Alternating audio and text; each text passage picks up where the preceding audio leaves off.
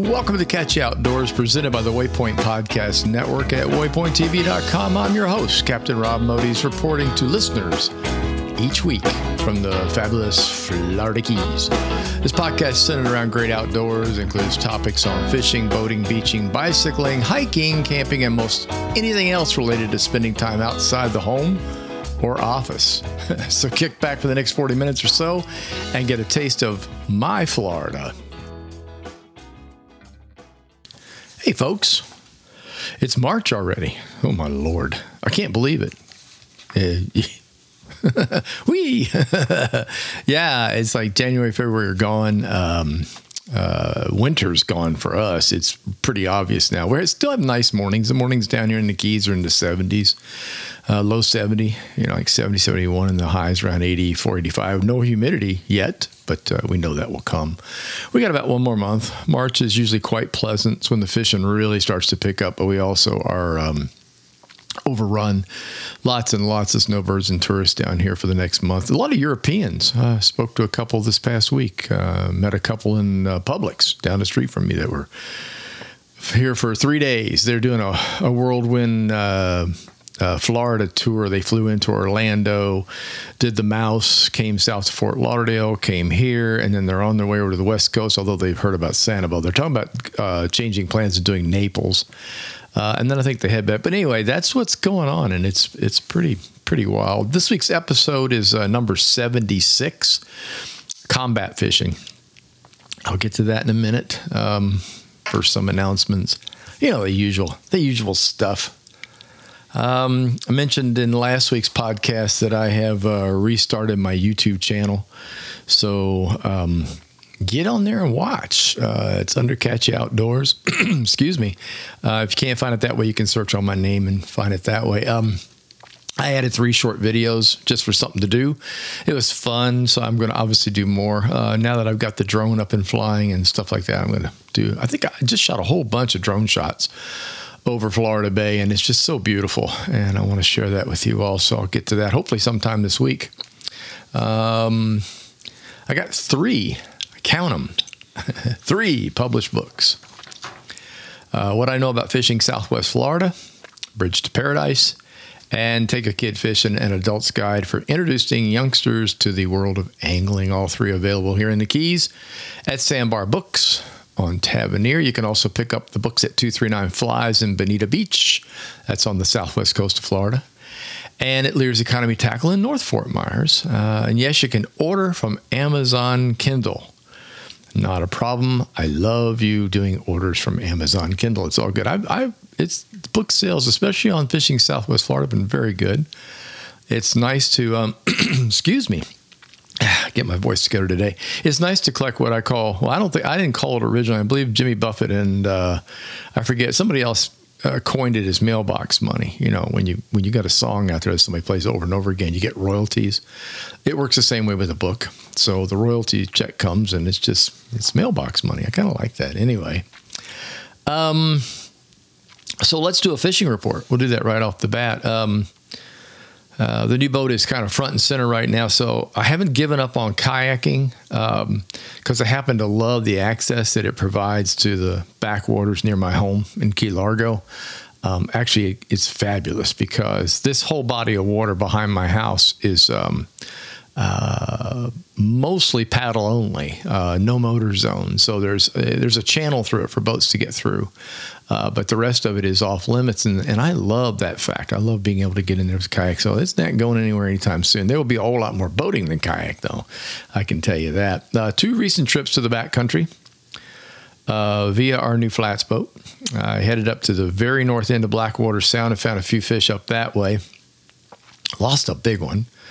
Suspect it was a cuda, but I'm not really sure, because it didn't show itself, but it hit and ran. Could have been a big jack, for all I know. It ran to the edge of the mangroves, so could have cut me off that way. The cudas are crazy, though. Those those silvery dudes, the toothy creatures, I call them. They love that same bottom consistency that bonefish do. So I'm hunting for bonefish. Is really what I'm looking for, schooling bonefish, especially on the low to high tides. And that's what we've had here in the morning, and really low tides. And all I found is cudas, lots and lots of cudas. but I can't fault that. My friends dubbed me Kudaman a long, long time ago, 25, 27, 28 years ago. I love catching barracuda. I really do. I think they are like jacks in the we are very maligned category. People don't like to catch jacks on the southwest coast of Florida. They feel like they're getting in the way of their redfish and their snook fishing that they're trying to do in the bushes. I personally really, really enjoy jacks, especially when they weigh over 8 pounds. You get hooked into your very first one that's in double digits, 11, 12, 13 pounds. It is a party. I'm sorry. It's a game fish. And it got that, slanty-eyed look because people don't eat them.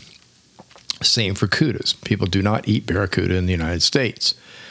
It could be poisonous, quite frankly. It can hurt you pretty badly, actually. It's Sarategua. Is it Sarategua? I think that's how you pronounce it. It's a thing that winds up getting into the meat and accumulates like mercury. It doesn't go away. And it can be very poisonous for people that are allergic to it. And it's because of reef fish, but mostly barracuda. I don't know the reason why. I guess I should really find that out since I'm called, Captain Kuda and Kudaman and all that kind of stuff. Anyway, I find them to be a blast to catch. You don't really target a kuda. Sometimes you'll get lucky enough to actually see one, but they're so light in color. They're so silvery down here in the Keys, especially on a sand bottom. You have no idea it's there until you hook up with it most of the time. Every now and then you see a push or a wake from one of the 3.5 to 4 footers. You'll say, oh, there's something there. But with the smaller guys, the 20 to 25 inch ones, you just, you don't. But they're fun. They hit like a ton of bricks. They jump. They carry on. They flip. They spin. They gnash their teeth at you. I don't know. I find them to be very, very entertaining. Second time around, I went westward into Florida Bay, and I fished around Deer Key. That went well. There was a mix of fish there. That made it entertaining. A mix of fish is always good. Let's see. Sea trout, ladyfish, a jack, a lizardfish, a couple of kudas, and then after about 35, 40 minutes of steady activity on the flat, 3 dolphins show up. I'm not talking about dolphin fish either. I'm not talking about mahi. I'm talking about flipper. And they were adults, and they were on a mission. I don't know if you've ever seen dolphin work a flat, but there is a system to it. You have a leader, and you have a couple followers. It could be 2 to 3 to 4 followers, but there's always a leader. The leader goes in first, finds a school, breaks around them, either clockwise or counterclockwise, kind of like behind them, and then drives them toward the other dolphin. When the school arrives, the dolphin blows up on him. I'm pretty sure there were no mullet to be seen in this area, so I'm pretty sure he was driving the ladyfish schools, and because I caught a lot of little ladyfish, so that I'm guessing that's what it was. Anyway, drove it into him, and then the party begins. These dolphins go absolutely ballistic, throwing fish out of the water, jumping on fish, stuff like that. They muddy the place up so bad there's no way you're going to see bottom for another hour. And then they move on to the next spot. And I moved on because once they do that, quite honestly, it's pretty much over. There's nothing else but maybe a speeding boat or a jet ski that'll drive fish away faster. So let's see. Oh, then where did I go? I kept going west. That's right. There's so many keys I want to take a look at. I headed over to Eagle Key is the name of it. Let me explain something. I mentioned this before briefly, but I'll get a little more detail here. When Janelle and I first started boating here in the Florida Keys and Florida Bay primarily, we did mostly the western side of Florida Bay. So basically from Islamorada straight up and then over to Flamingo and then out, to the west. And we fished all those upper keys, and we did that for about 5.5 years. That was our GPS-less days. No GPS, just a chart and a lap, which means you have to kind of find your way, come back, find your way further, come back, and many, many trips before you get confident enough to really run up into the keys because the water is real tricky, very tricky. Nobody wants to run aground. It's bad for the grass. Number one, it's also bad for spending the night with mosquitoes. So we got really, really good at fish spots. We knew where to go. Like if we wanted a dinner for snapper, we knew where to go. Wanted to catch reds, we knew. Snook, we knew. I mean, we really had a system for this. And Key Largo was just not touched. We went right through Key Largo on the way to Islamorada. To give you an idea, Key Largo is mile markers are in the hundreds, low hundreds. So like we live near 104, and then south, it goes down to like 99 or so. Islamorada is the very, very top 70s, like 79, 78 mile marker. So we went right through here to get there because that's where the boat was, and that's where we did most of our fishing. And so, and we got good at it. No brag, just fact. We got really good at it and had a lot of fun with it. So Key Largo for us, this is a whole nother game. And honestly, it's why we got the boat. We finally came to the realization that the kayak is really fun. No doubt about it. We love the kayaks, but the boat we wanted to see what's up there that we have not seen before. And I can't tell you folks how much water there is up there. It is fantastic. And it goes up into really cool, like crocodile areas and all kinds of neat things up above us here. So, and I have just started. I've only done 2 trips up there. So I can't wait to do more. Weather's not going to cooperate until Saturday or Sunday. There's not that, let's see, I'm recording this on a Thursday. Friday's supposed to be, winds are supposed to start to settle on Saturday and be pretty good Saturday daytime, and then all the way into Sunday. And then I think it goes to pot again on Monday, from what I understand. So anyway, I have been experimenting. I've been eyeballing. I've been looking and eyeballing and casting, but really I'm trying to get a feel for what this whole area looks like and where the fish might be. When I find fish, I typically mimic that, which is a good thing to do. If you fish anywhere else, like if you're fishing Southwest Florida, you're fishing 10,000 Islands, East Coast, and you're doing backcountry fishing, if you find a spot with fish, mimic it. Find another spot that kind of resembles what you were just doing based on tides and winds for that particular day. And that'll make you pretty successful if you kind of play the game that way. So anyway, I wound up by Eagle Key, which is beautiful. You look at it on a chart and you have no idea what you're getting into until you get over there. But that is a big, big area. It has an enormous kind of almost like a lake in the middle of it, which is inaccessible. When I was there, the tide was low, but really looked juicy. There's a channel near there too, a cut-through channel for the Park Service that goes through there to help find your way over to the next bay. But anyway, I'm going to definitely spend more time there. I fished on the outside edges there and got, let me think, I know I got a couple more kudos. Oh, jacks. I got 2 jacks there, which kind of surprised me. And I saw a monster barracuda go by, one of those 4.5 to 5 footers, just a stovepipe. And in a way, I'm glad I didn't hook it, but then I was kind of bummed too. So anyway, no sign of snook and no sign of reds. That's really what I'm kind of keeping an eye out for. I think I'm on the wrong tides right now. The tides are very low. When you go up to a mangrove edge, the roots are pretty much almost not in water.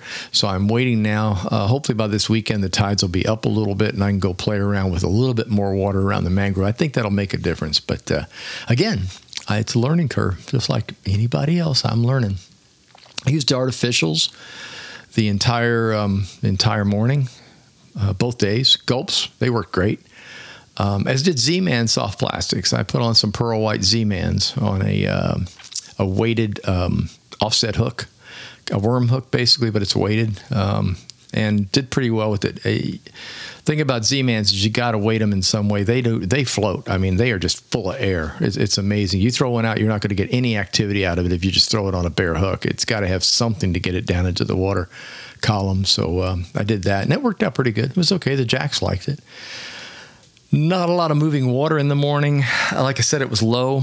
It was just barely turning when I came home, actually. What I will say is we're getting closer to full moon now. That was a half moon day when I went up there on Monday. Yeah, on Monday it was a half moon day. So hopefully now, 3 or 4 days later, we're getting closer to full moon. That should make things a little easier, I hope.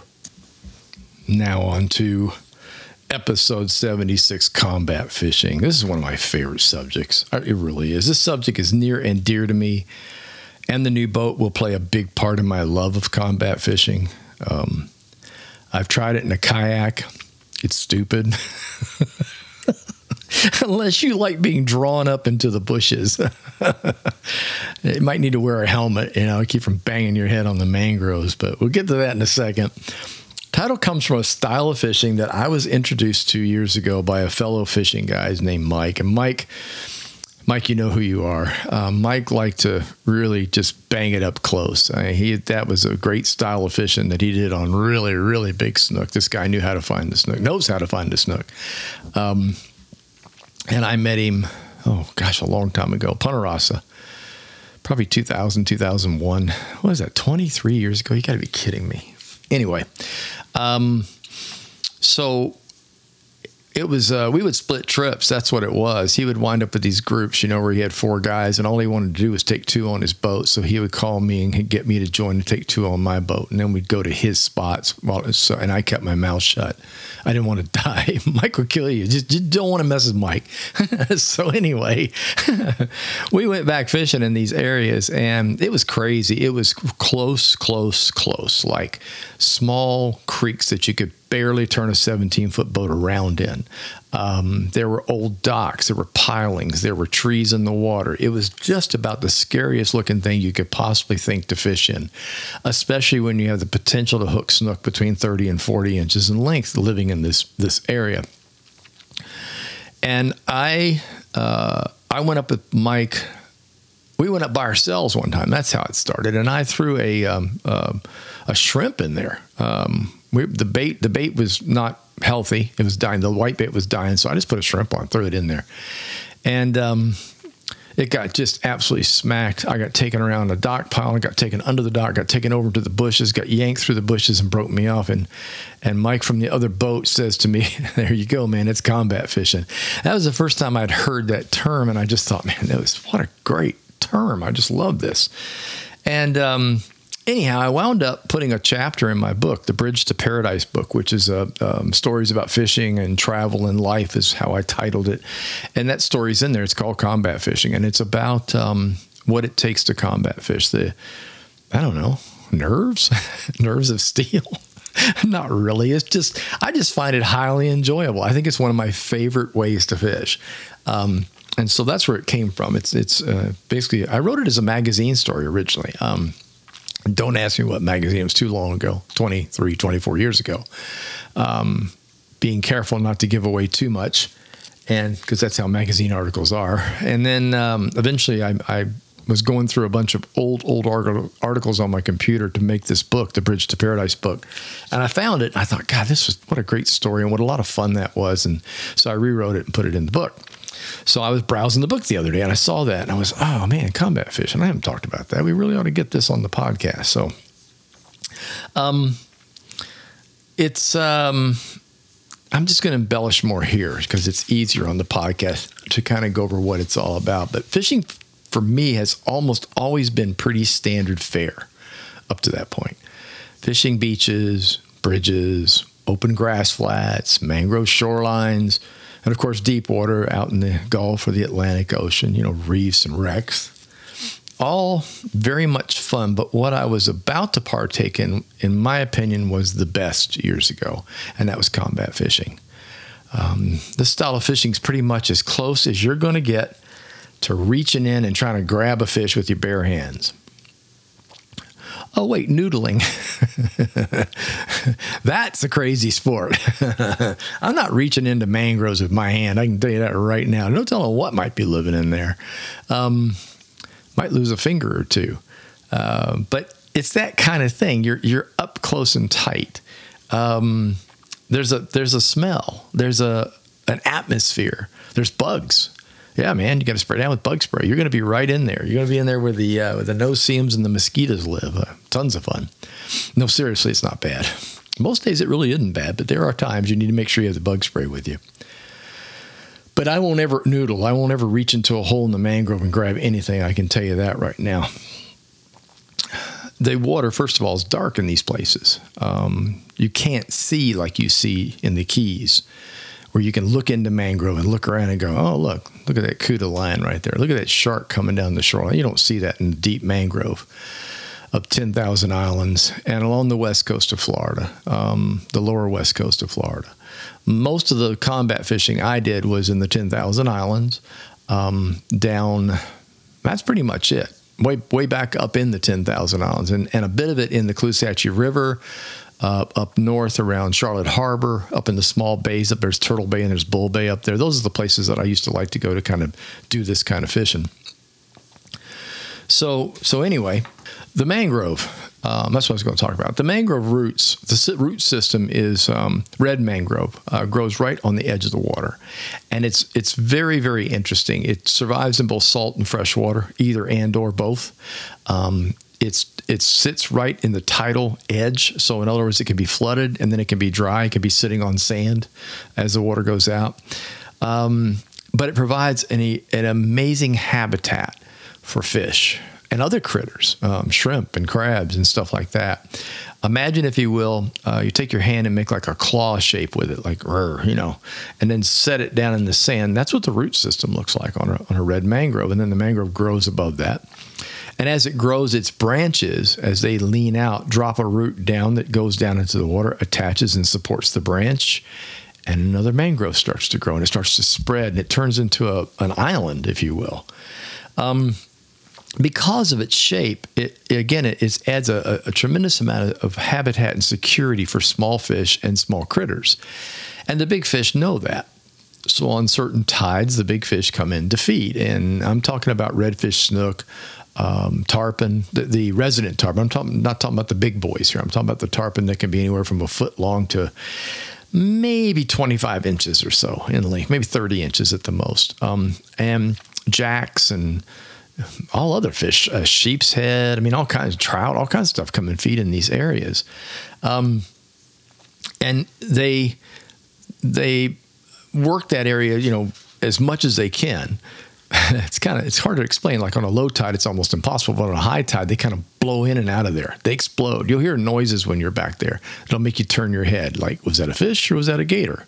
The mangrove is also really important to our shorelines. And I always like to stress this whenever I mention mangrove. People had a really bad habit of ripping it up to build houses, and they soon discovered that was a really bad idea. Mangrove, again, is instrumental in habitat. It is the beginning of the habitat. You rip it up, the fish go away, because the bait goes away. It also protects our shoreline from really bad storms. So if you have mangrove growing along a shoreline, you're going to take much less damage from surge and wind and things like that than you are if you just have a beach. Point right now in case is Sanibel and Fort Myers Beach, unfortunately. The mangrove areas did a little better, but they still got flooded. So anyway, but the plants are still there. So it's important that we keep it where it is. And now it's protected. You cannot rip up mangrove anymore. People might try cutting it. They might try doing it. But if you get caught doing it, you are in serious trouble. But to us fisher persons, it is the area that supplies food to the fish that we want to catch. And I think that's probably the most important thing to us. Well, not really. To me, it's habitat and protection. But at the same time, I love the fact that fish like it. Now, this is where the fun begins, in the mangroves, okay?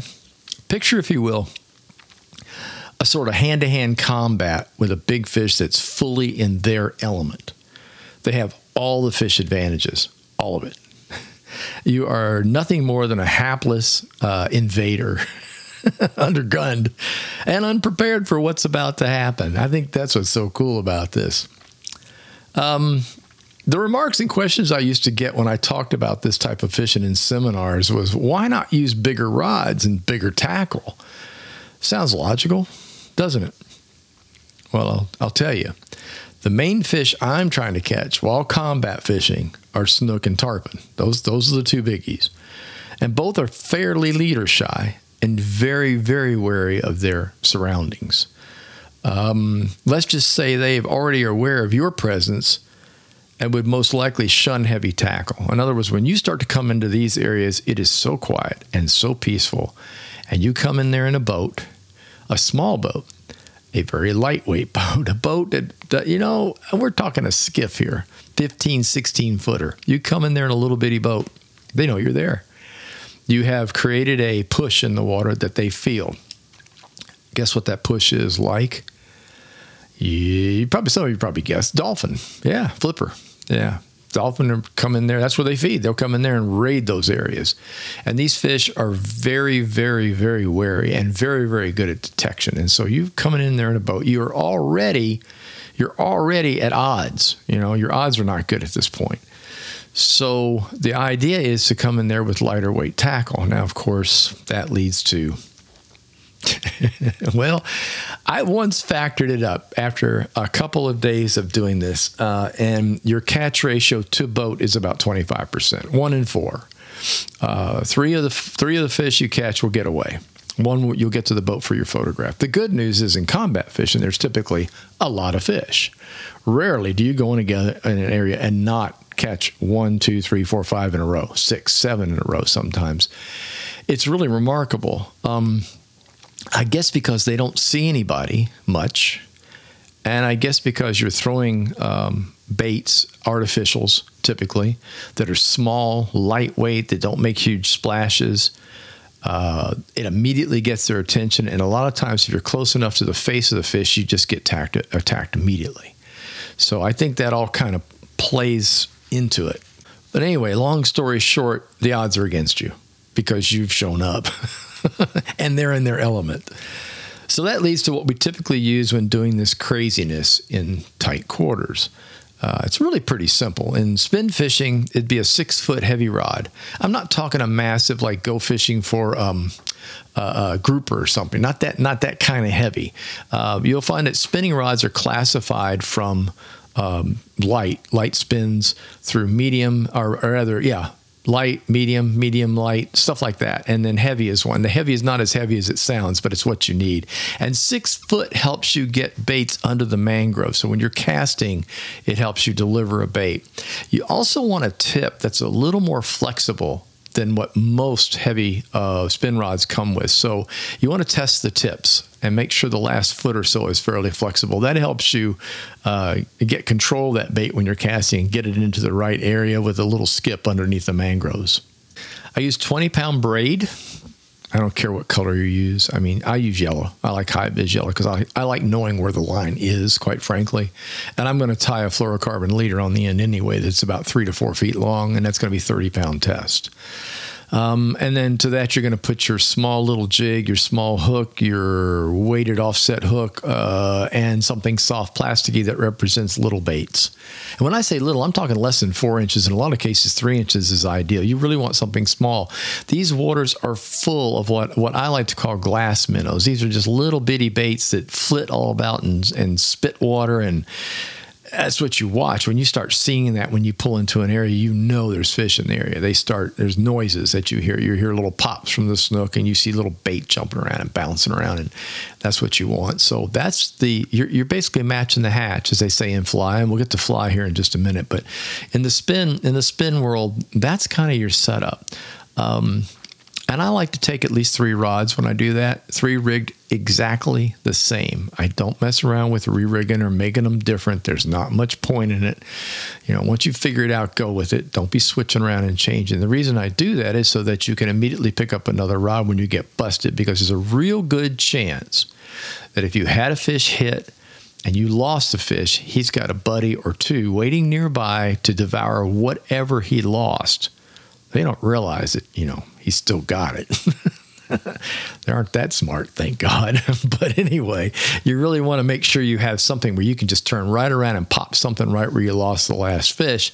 And guess what? I would say, 65% of the time it gets whacked again, and then you're on again. So that's it. Now, once you're hooked up, oh, baby, that's when the fun begins. And so here come the tips for what to do after the hookup. Because, man, it's going to be fast and furious, and you're going to have to react faster than you've ever reacted before to get a fish to the boat. Plain and simple. I can't tell you how many I lost the first few times, and then all of a sudden I got the hang of, hey, man, this is an instantaneous game here. This is not a delay game. So biggest tip, be sure to close the reel bail just as quickly as possible after the offering hits the water. So when you're making the cast, you want to immediately, I'm not talking about using the handle to slam it shut. Don't do that. You're tossing your bait up under the bushes. And when I say bait, I'm talking about artificial. Okay. I'm not talking about bait.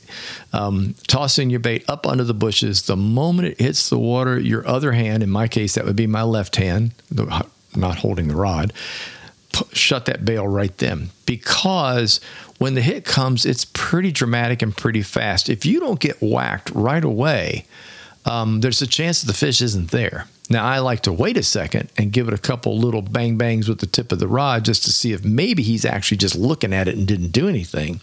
But most of the time, the hit is going to come almost like, well, instantaneously, pretty much.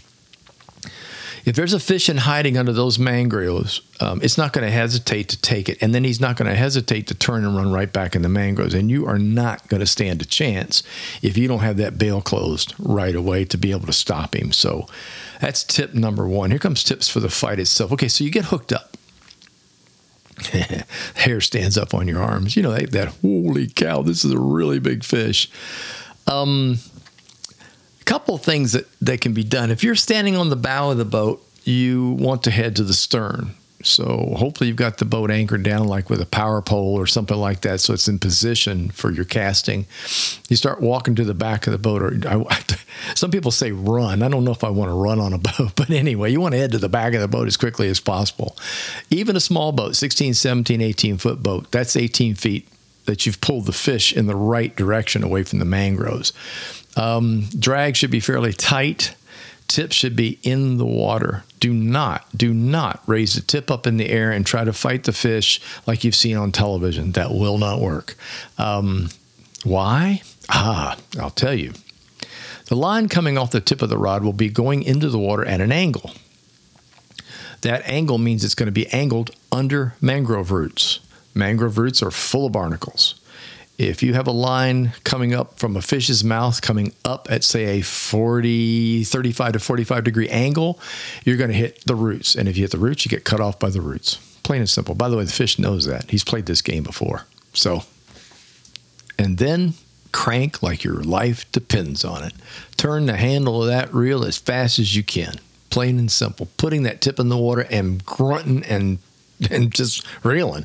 And if you can, and your fish is staying in position, move forward if you can while you're doing this. This is the tricky part. You go forward too fast, he's going to get advantage of you.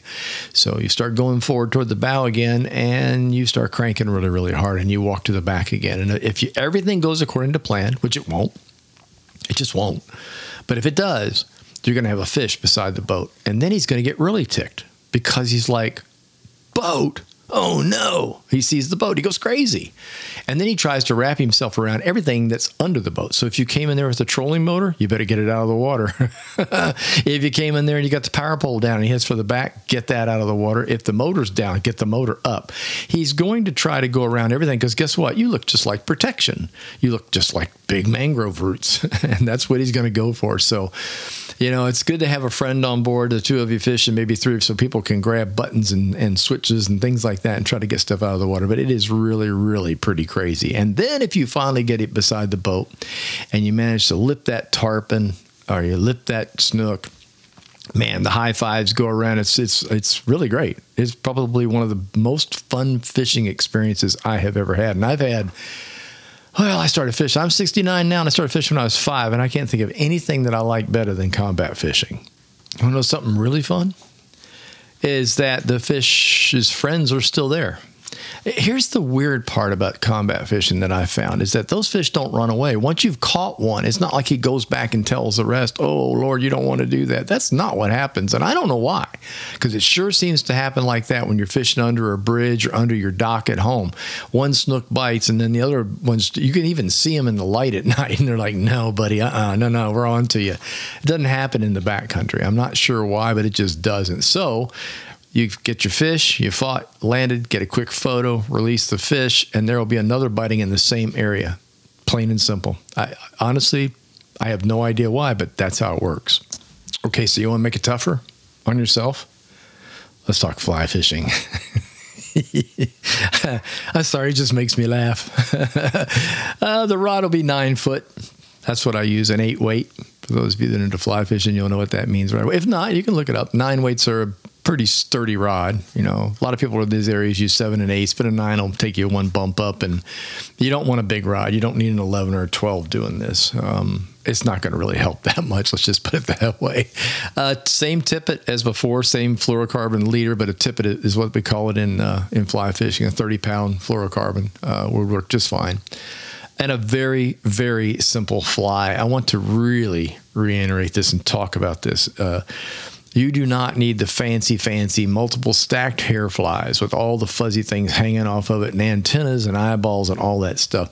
These fish are primarily eating little bitty stuff that swims by, and they hit it at a moment's notice. They don't mess around, okay? It's gone, plain and simple. Most of the flies that I use are either black or dark brown. They're no more than 2 inches long, and most of them are nothing but a little bit of fur and a little bit of feathers, and mostly just feathers. Simple flies. You want something that's easy to place in position, and you don't want the fish to have to think about it. And this is true for a lot of fishing that we do in the Keys, just so you know. A lot of tarpon fishing in the Keys for larger tarpon when they are migrating is for little bitty. They'll eat anything that gets placed in front of their nose because they're moving from spot to spot. They are hungry, but they're not going to stop and feed in an area for any length of time. So when you deliver something small, they eat it. It's the same principle when you get back in these creeks. You really want to keep it small and think small when it comes to the fly. Again, I've had my best luck with dark, small, virtually weightless flies. Don't want to put anything in it. And again, like I said, the black or brown is those are my favorite colors. The thing about that mangrove water is reddish in color. It's dark. And even on a sunny day, not much light's going to get back there. So you are actually fishing in a dark water on almost what would be like a cloudy day. And so you definitely want the darker colors. You do not need bright white. You don't need bright chartreuse, blues, things. You just go with dark, and it'll work out for you much better. Now, what makes fly fishing, to me, easier than the spin is the delivery of the lure, the delivery of the fly. When you're messing around with spin, first of all, you have to add weight, first of all, so you get a little extra splash that could be bad, but I'm not going to say so. Not in this type of fishing. They're kind of attracted to weird little noises, so they don't run away. But a fly is delivered just as soft as you can imagine. It just lights upon the water, especially if it's unweighted. It slowly sinks. They see it, bang, they hit it. The delivery is the big deal with the fly that you can do that's much harder to do with the spin in close quarters. Now, there's pros out there. You watch these bass guys that do bass tournaments throwing baits up under docks. They're really good at this. The average Joe is not. Heck, I fish a lot, and I'm not that great at this. But with a fly, you can put a fly exactly where you want it within, I'd say probably a 6-inch dinner plate pretty easily, consistently. The reason is when you fly fish, the line length is adjusted by you. So as you let line out, you can drop the fly in, see where it lands, and let a little more line out, make another back cast, throw the fly out there again, watch it land, and go, okay, I'm within about 7 or 8 inches of where I want to be. So you let out about 6 inches of line. In my case, it's my left hand. Let a little bit of line out, do the back cast again, and drop it, and it drops right exactly where I want it. From that point on, that's my spot. That's where I want to be every single time I drop the fly. And if you're working a mangrove edge, it just makes it so much simpler. Now, the hookup part. This is where it's really, really wicked. You don't have a reel. You have your hand. You have a reel, but getting the line on the reel is the real trick. For those that don't understand fly fishing, you peel off a bunch of line off that reel, and then you back cast, forward cast, back cast, forward cast to drop the fly in position. If the fish eats, you set the hook by pulling back on the line with your left hand. It's called a strip strike. Instead of stripping line towards you, you're going to pull back with your tight on the line, your fingers tight on the line, and you're going to set the hook on the fish. And then you're going to gently start raising that rod, but not very much, just to make sure he's hooked. And then you're going to drop it in the water. You're going to do exactly like you did in spin. You want to get that tip down. Off to the side is best, and down in the water. In the meantime, you're not on the reel yet. You are still holding on to that line. And let me tell you what, you hold on too tight, your fingers are going to get burned. Fly line is not fun when it goes zip through your fingers. It really hurts. So the trick is to know just how much to let go and just how much to hang on, and to also keep the amount of line that's not on the reel off of the deck. You want it on the reel. So in other words, after you've adjusted your distance, it's a good idea to not have too much sagging line hanging down or on the deck around your feet, like you would when you're fishing offshore or in an open bay area. So try to remember to keep things close and keep things down to size when it comes to the extra line. Finding the fish is different. Fly rods are longer. You can put a whole lot more pressure on them than you think you can. I mean, you can really bow them. I love the feeling of the fly rod. If you're not experienced, you're going to lose fish. I mean, it's okay. To me, it's still the fun of the hookup anyway. But everybody wants that one for a photograph, so I'm not going to say you don't want to get that done. But it's hard. It's hard. But it has its advantages in delivery of something that's really small and looks just like it belongs there. And so you do wind up with a lot of hookups. Last time I went out with the boys from 239 Flies, we did this about 3 years ago when I did this in the 10,000 Islands. I'm going to guesstimate that we had, well, you can ask them, it was probably 10 to 12 hookups easily in this one little bay, of which I got one almost to the boat, one to the boat for photographs, and a couple of the other guys got them to the boat as well. So, we had a really, really good morning. I lost a huge snook that morning. I will say this. It just, it took me to the cleaners, man. It was, one nice thing was it came up and shook its head, so we all got to see how big it was, and then it was over, so at least we know what it was and we know its size. Oh, it was just a monster. But anyway, I did get a tarpon out of there, and I did get a tarpon to the boat, and so I was excited about that. Lose a snook, get a tarpon. That's a pretty good day. But anyway, the fly fishing is fun because of placement, fun because it delivers a bait that looks exactly like what's swimming around in there. Difficult because it becomes a whole different battle unless you're a very experienced fly angler. If you're experienced, you shouldn't have too much trouble doing it. So if you're looking for something really radical to do, and you've been fishing a long time, and you've done spin, and you've done offshore, and you've done reefs, and you've done all this stuff, and you think, man, I don't know, it's getting old. You never want fishing to get old. Go to fly fishing if you haven't done that yet. That'll give you a whole new experience, something to deal with. And if all that's done, go combat fishing. Combat fishing is really a lot of fun. Before I sign off, thanks so much for the notes and some really good questions via email and text I've been getting. Keep them coming, and I'll do my best to answer either via the email or I'll answer right here on the show, if it's part of the subject, of course. But anyway, thanks a bunch for listening. My podcasts are scheduled for each and every Tuesday. If you enjoyed listening, please tell a friend, leave a review, and don't forget to subscribe to the channel. Catch Ya Outdoors is presented by the Waypoint Podcast Network and is available on Waypoint and many of your favorite podcast providers. Facebook page is Catch Ya Outdoors, websites waypointtv.com and catchaoutdoors.com. Until next time, get outdoors and enjoy.